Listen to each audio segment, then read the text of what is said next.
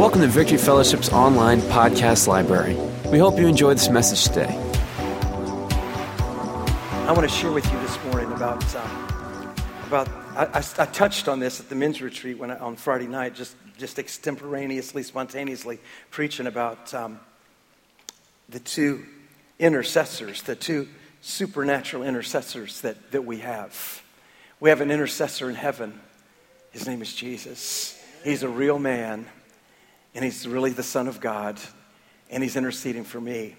And we also have a supernatural intercessor that's just as real as who's on earth. Actually, he's inside of me. He's the Holy Spirit.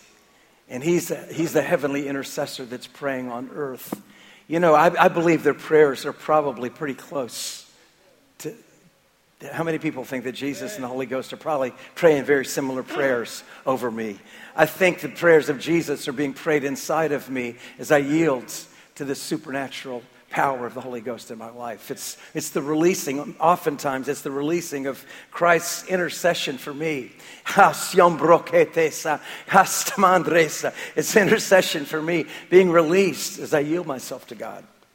But I want to talk to you about these two intercessors. So we're going to start with the heavenly high priest out of Hebrews 8:1. This is a blog, I think I posted it last week, called The Heavenly High Priest, talking about Jesus. Now the point in what we are saying is this: we have such a high priest, one who is seated at the right hand of the throne of the majesty in heaven. This is so awesome. This Son of God and Son of Man, he understands, he was touched with the feelings of my weaknesses and my infirmities. And he sits as a man, representing me as a man before my Father, praying for me today. He is my mediator. He is my heavenly high priest. It says in Hebrews 7:25, he is able to save them to the uttermost that come unto God by him, seeing he ever lives to make intercession for them. Have you ever thought about the intercessory prayers of Jesus? No, really. Have you ever thought about the power and effect of his prayers? Have you ever thought about what he prays for you and why? We can have a good idea of his prayers from John's account of his prayer in Gethsemane. The sense of his prayer was that he wanted us to experience the same relationship with the Father that he enjoyed from eternity. That's the main sense of the eternal heavenly high priestly ministry of Jesus, to bring us in to the intimacy that he's experienced. All the other stuff flows out of that. That's the essence of his ministry.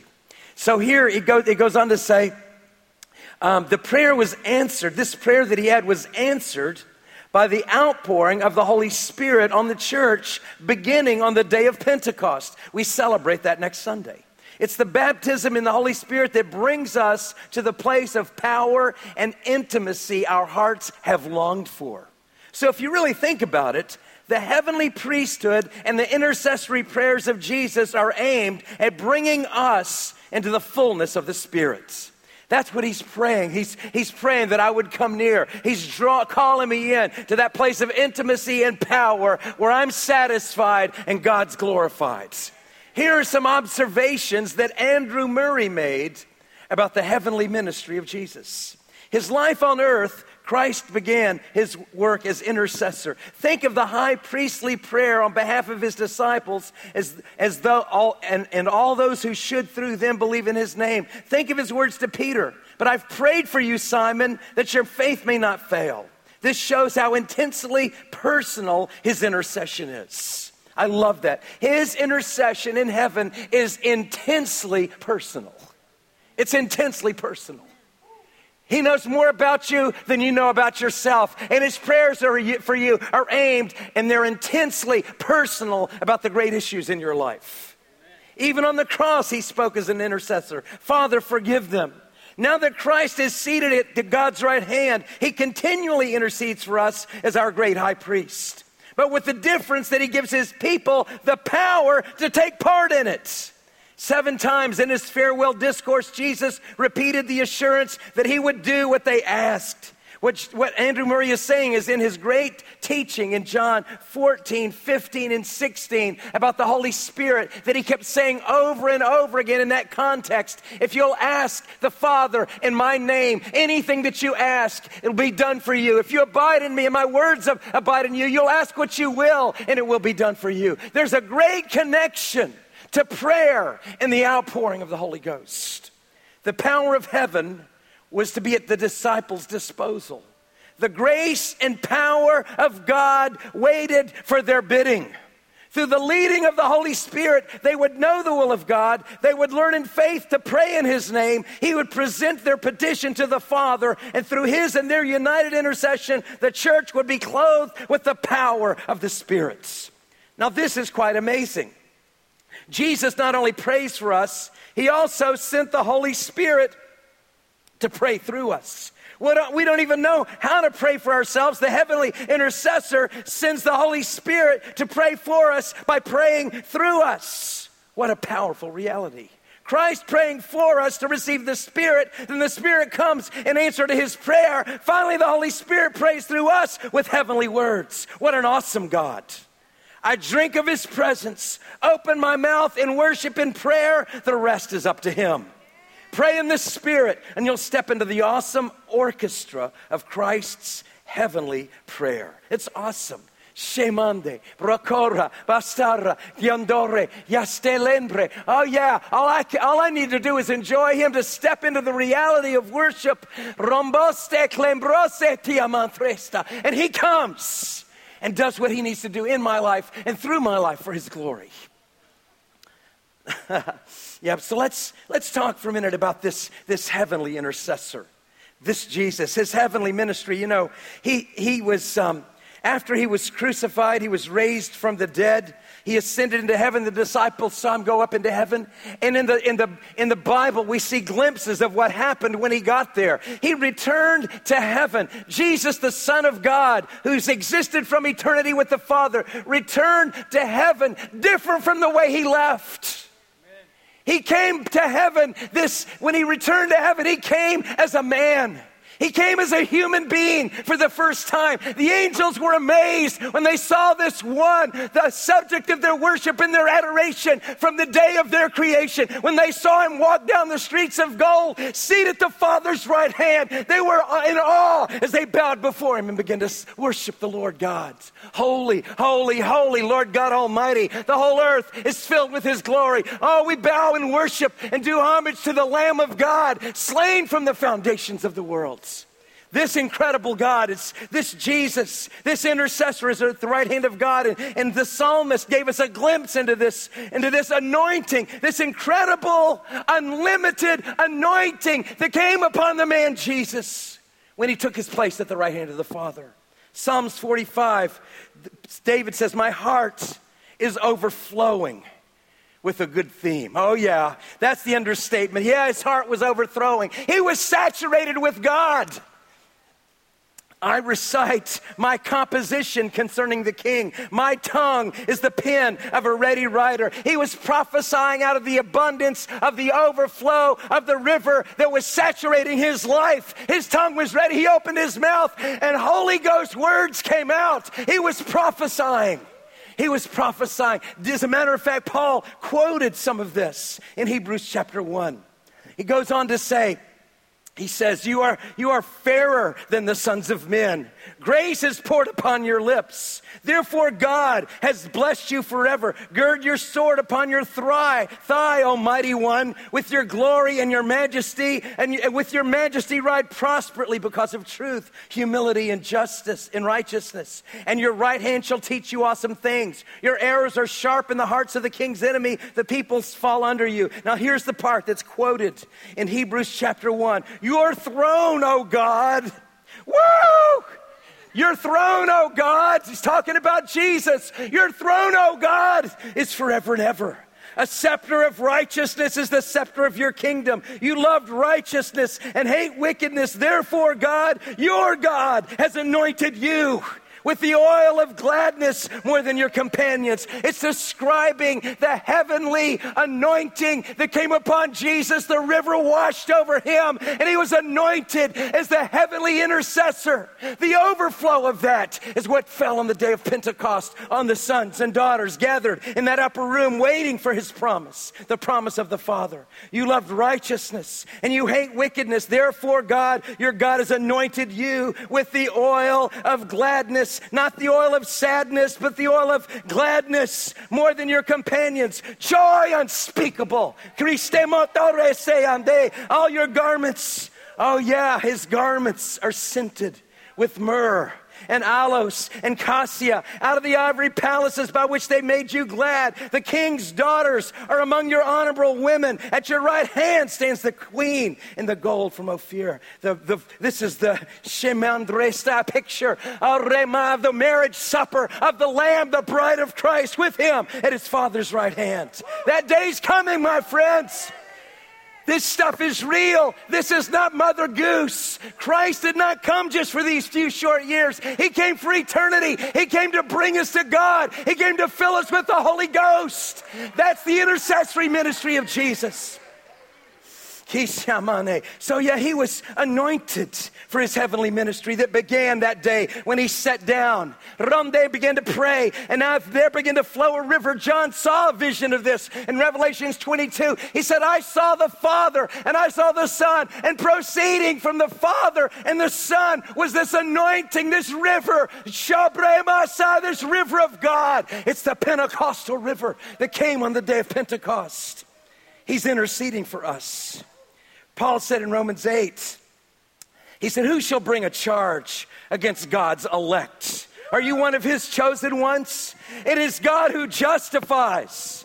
Who is he who condemns? It is Christ who died and furthermore is also risen, who is even at the right hand of God, who also makes intercession for us. Wow, he's praying for me. He's interceding for me.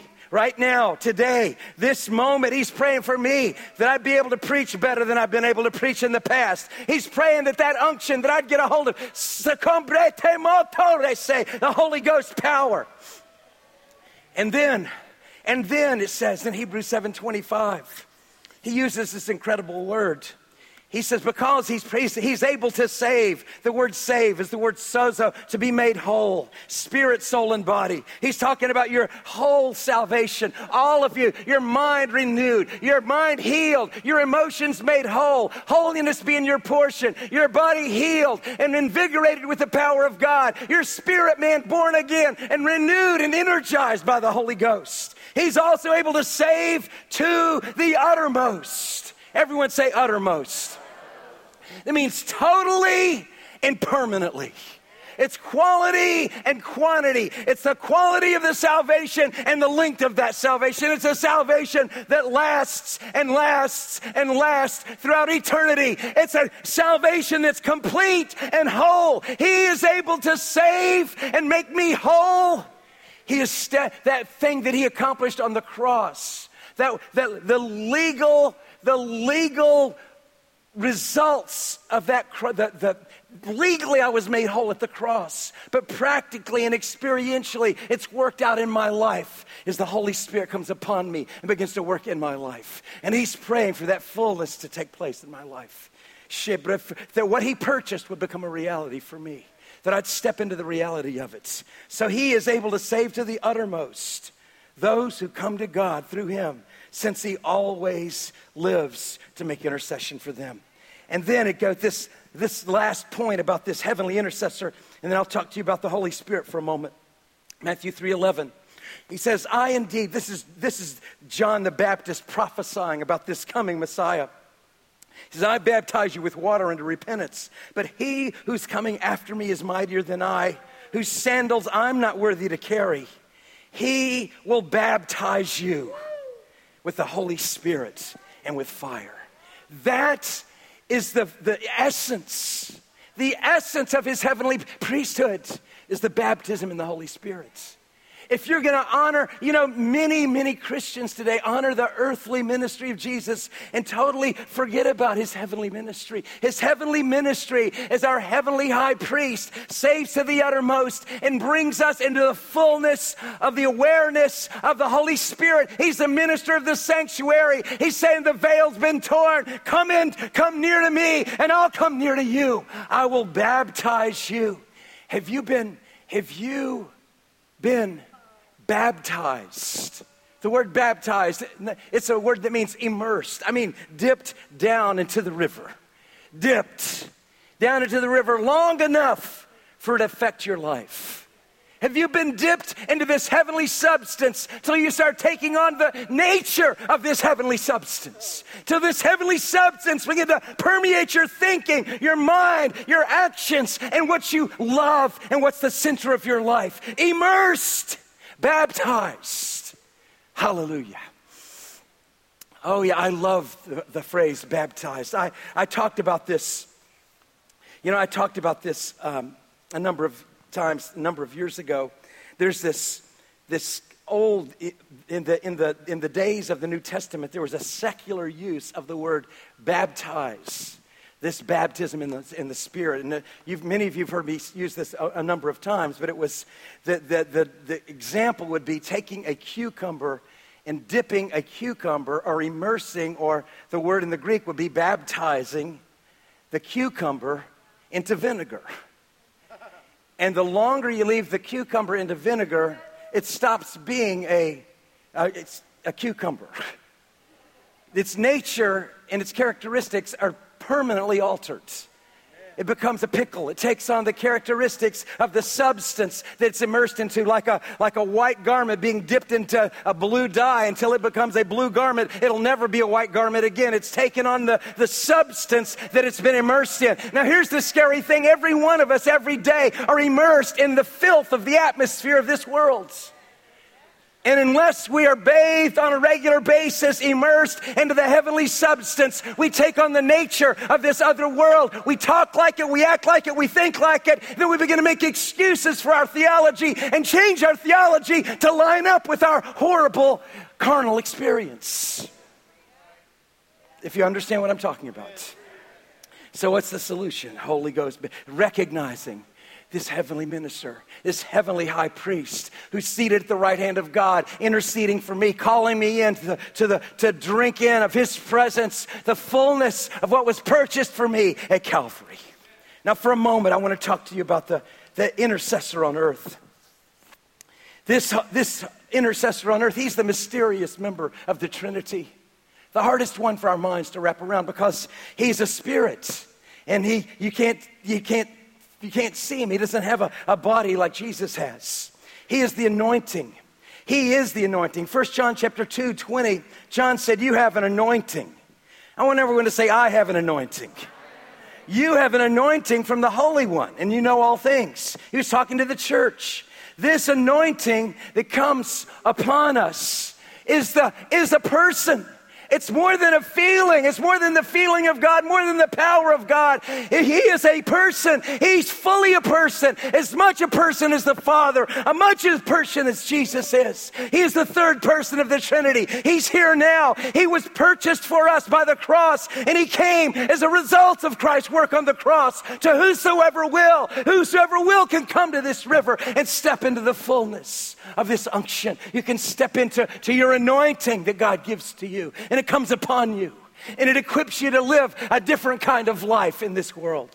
The anointing of the Holy Spirit. He comes inside of us and he prays for us, in us. I love this. Romans 8, one of my favorite passages. Verse 26 through 28. He prays for us, in us, the Holy Ghost. Likewise, the Spirit also helps in our weaknesses. For we do not know what we should pray for as we ought, but the Spirit himself makes intercession for us. How does he do that? With groanings. The groanings are using your vocal cords. He doesn't have any vocal cords. The groanings are your vocal cords. With groanings which cannot be uttered. Now he who searches the heart knows what the mind of the Spirit is, because he makes intercession for the saints according to the will of God. So these groanings, this is a beautiful word. Everyone say groanings. Have you groaned in the Holy Ghost lately? Shimanda. This word is the word stenagmos. It means unutterable gushings of the heart. Unutterable gushings of the heart. It's your heart gushing in response to the love of God, in groans and in words that can't be spoken in your natural language. Words of angels. Hallelujah. He prays. So when I'm doing that, he's praying for me. He's praying in me. It's this intercessory prayers of Jesus being expressed in my life. He's taking greater control in my life as I'm yielding that control to him. He also, he prays for us. He also anoints us to worship. John 4:23 and 24, the hour is coming and now is when the true worshipers will worship the Father in spirit and in truth. For the Father is seeking such to worship him. God is spirit, and those who worship him must worship in spirit and in truth. You know, because of the atmosphere that we live in, and we all live in it, and we're all affected by it every day to differing degrees. The worldly atmosphere gets on us. And that's why it takes time. It takes time in the presence of the Lord to actually come to your senses. It takes time for you to become aware of his presence. You come in and you start chatting to this. Oh, I haven't seen this one. I'm checking email. By the time the announcements come. But if you, so why do we have longer services than other places? Because of that reason. It takes time. And if this is your only worship experience, it's hard to get in the anointing. This has to be taken into your private life. It has to be taken into your car and into your house. And you've got to pray in tongues yourself. You got to sing yourself. You got to get in this worship life. Worship becomes a lifestyle because you actually love him and you want to sing praises to him. But he says the hour is coming and now is when true worshipers will worship the Father in spirit and in truth. The word truth means reality. The Father is seeking such to worship him. God is a spirit, and those who worship him must worship him in spirit and in reality. It's not technically right. Is it real? Is it real to you? Is he real? Is worship real? Are you feeling it? Are you stepping into the reality of God? So there's that takes time for us. And this Holy Spirit inside of us, that's part of his prayer. Part of his prayer ministry is actually worship. Worship is a form of prayer. And he comes and worships inside of us. He sings, just as Jesus rejoices over us and sings over us, this heavenly song is birthed inside of us by the wonderful Holy Spirit. And we can be filled with the Spirit, speaking to ourselves in psalms and hymns and spiritual songs, making melody with our hearts to the Lord.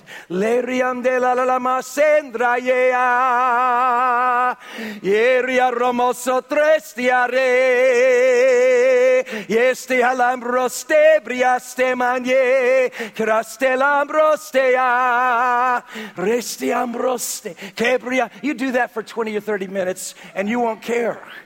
You won't care. You won't even care what they say or what they think or what happened or what's not going to happen. Take me, Lord. Come, Lord. Take me in your arms. Take me into your heavenly sanctuary.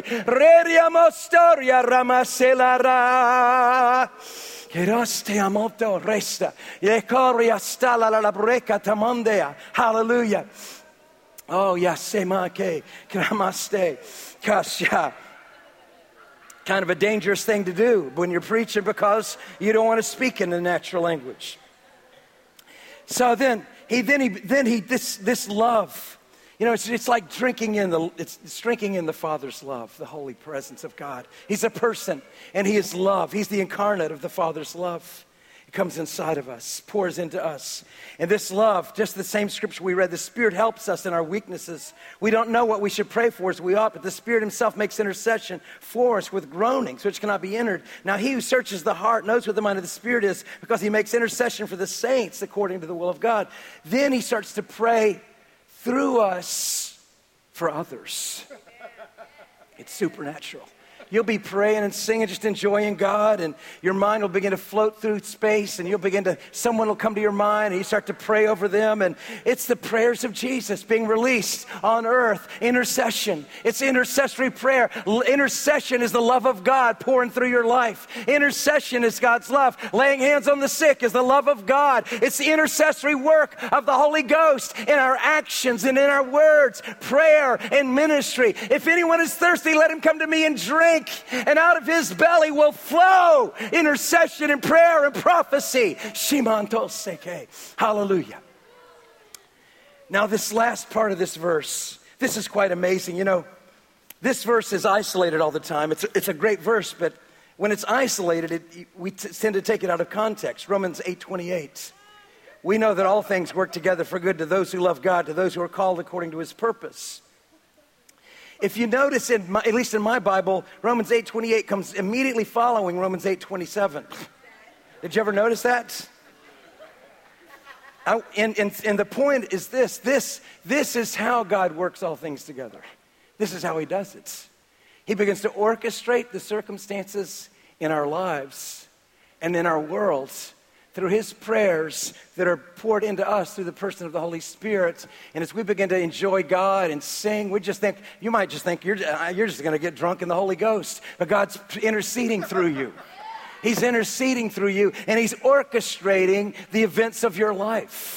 Orchestrating, setting things up for his glory and for your joy. He's setting those circumstances. He's aligning the circumstances. He's ruling as sovereign Lord of Lords. He's ruling the universe through the words of his power. He's ruling the universe through his intercessory prayers that are being released in his church. It's awesome.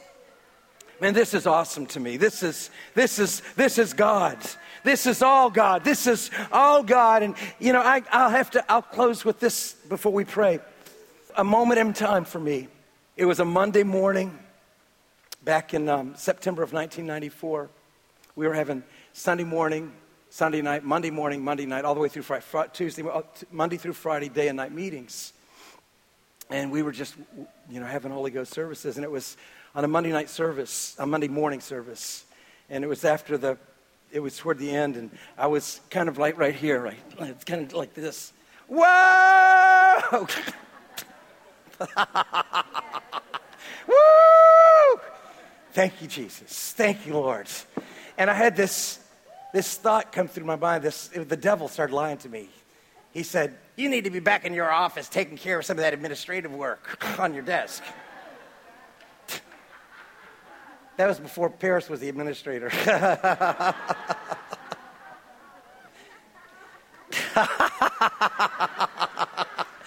And then the Lord said, oh, no. You need to drink. You need to drink. You need to drink. You need to saturate. Thanks for listening. Check out our website at www.victoryfellowship.net for service times and for more information.